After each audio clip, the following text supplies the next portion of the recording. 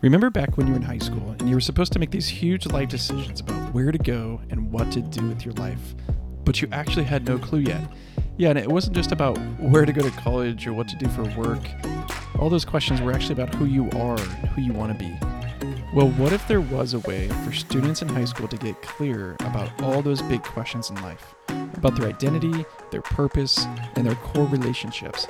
Welcome to the U School Podcast, where we believe inside of everyone is a great story waiting to be told.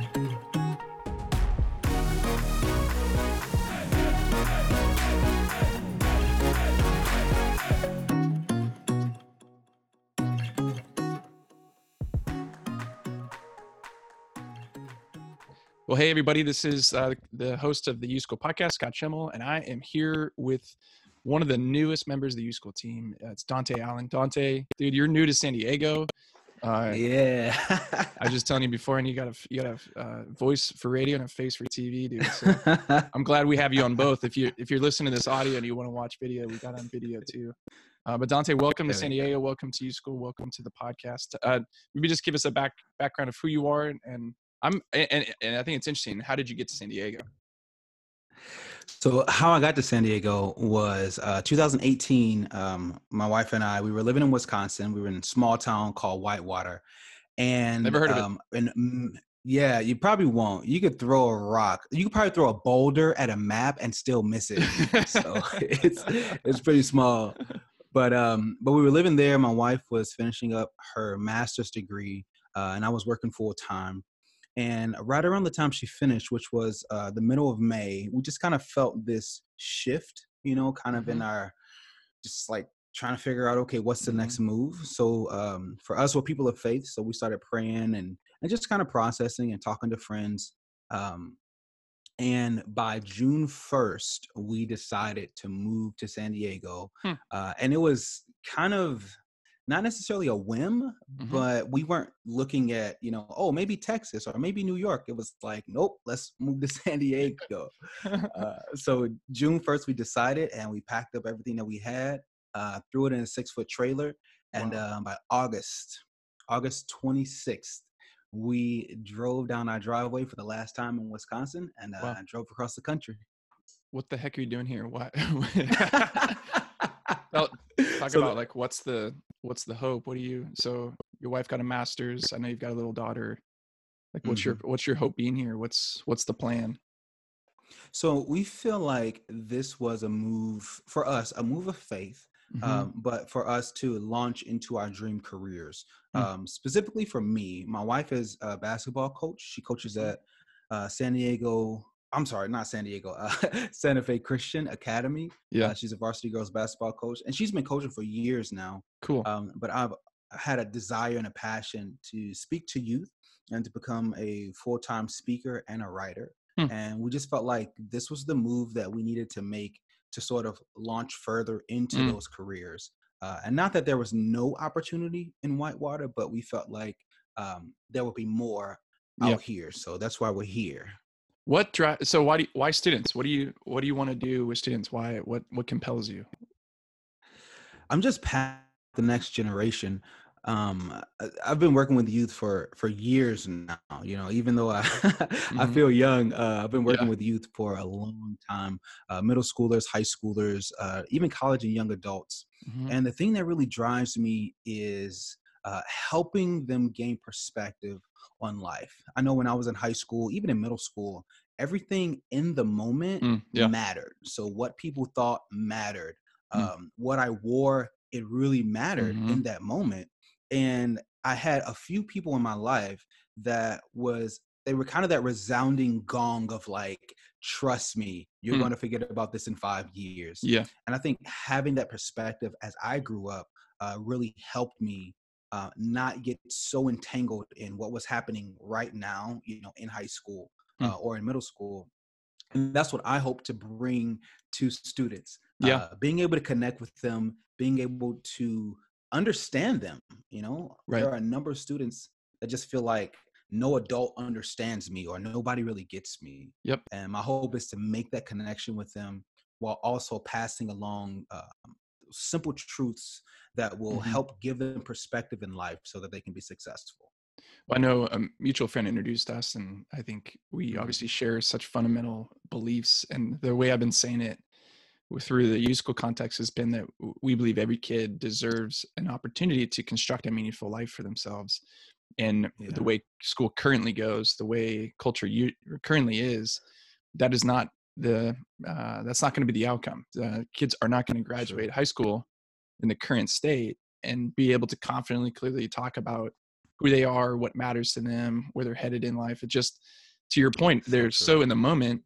And I think a big part of the orientation, even at school, is what do I need to do today to get the result that I'm trying to get, whether that's a good grade or just to get through Yeah. this hour or through this period, or to get back to gaming, get back to friends, get back to Snapchat. Mhm. So for you and I to say, actually, we want to insert our lives and insert ourselves in constructive ways so that kids can Mhm. pause and think and reflect and just kind Yeah, of look around the timeline of their lives, look back, yeah, look how what's the current state, and then I think most importantly, look to the future a little bit. And so you and I have been exploring what can we do together that we so we can combine our influences for a greater impact. And we've been looking down the path of school assemblies and workshops. mhm.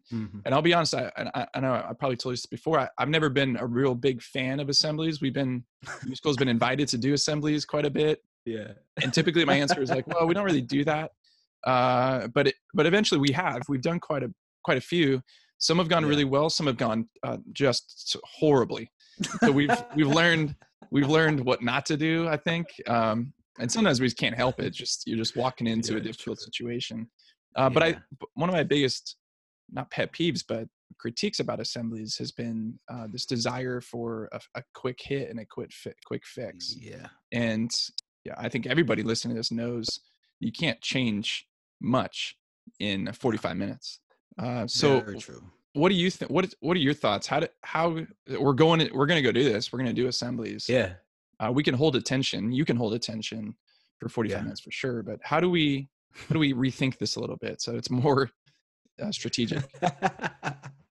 I think the power is in the follow up. So I think that is one of, like you said, one of the critiques that I would have when it comes to high school assemblies. I remember when I was in middle school, this was the only school assembly that I'd had in middle school or high school. Mm. And we had a guy come in, and the only thing I remember was he used new words at the time. And the Mm. one word he said was off the hook. And I never Okay. heard it before. And he was like, oh, yeah, everybody's going to be saying this. And then he got done with his talk, and that was it. Yeah. And after that, there was no follow up, there was no nothing. Yeah. And I remember that because that was the only assembly that we had ever had, Mm. but there was nothing to pull from it. I don't even Yeah. remember what he talked about. There was So I no think hook one of the things, for the exactly.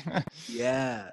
So I think in order for assemblies to be successful and to be that spark that schools need, Mhm. there needs to be some kind of follow up, whether it's a Mhm. program, whether Mhm. it's another group of assemblies. Mhm. And I think that there's also power in breaking those groups up. If you Yeah. do one assembly and they want to bring that speaker back, Yep. then maybe doing it by class, because when Yep. students, when they're all in one group, yeah, they're going to listen, yeah, you may hold their attention, but Yep. like you said, we're not looking to bring a quick hit Right. right away. It's like, okay, it has to be prolonged because you want them to really get it. Yep.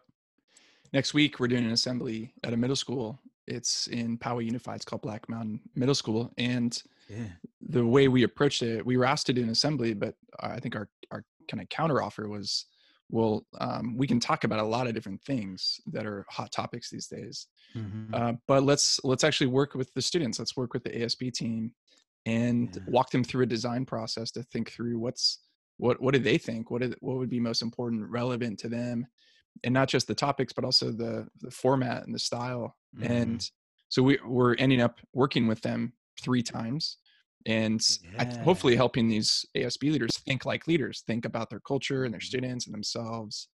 And then we're including the counseling team, and then designing what it was going to be 2 different assemblies, just really splitting the Yeah. school in half so they can fit in one Hmm. room. But then they have the opportunity of having a homeroom period. And so the day before the Yeah. assembly and the day after the assembly, we're giving them curriculum to use inside those smaller groups Yeah. to reflect on a little bit deeper and have more conversations about themselves. And then the additional part is having a parent night, a parent workshop the night of the assembly, so that we can give parents some more contacts and some tools. So just taking, I mean, it would have been easy just to say, sure, you're going to pay us to do an assembly, come in and out.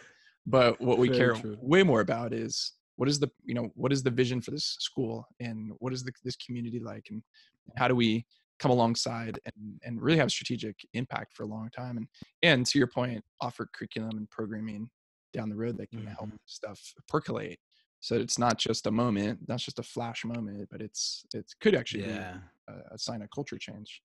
So what I guess, to make this really simple for people listening, how do they get in touch? Like, what do we do? So if you want to get in touch for Assemblies, we're now, like we talked about, partner together and create a series of talks called Uncommon Assemblies. If you want to learn more about that, you can check out the uschool.com /team, the team, or you can go to the uschool.com /Donte Allen, and you'll see those series of talks there.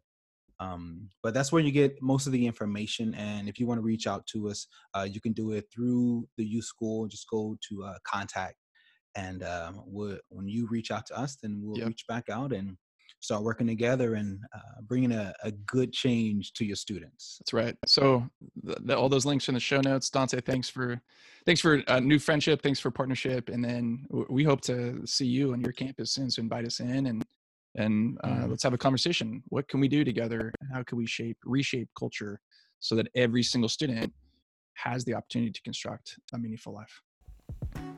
Hey, thanks for joining in on the U School podcast. We'd love to share with you the resources available on our website at theuschool.com, not just articles, ebooks, worksheets, and other podcast episodes, but specifically, you should know about a free course we have available called the Real Me course.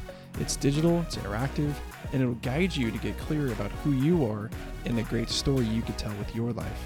So go register for a free account and get started on the Real Me course today at theuschool.com. That's theuschool.com.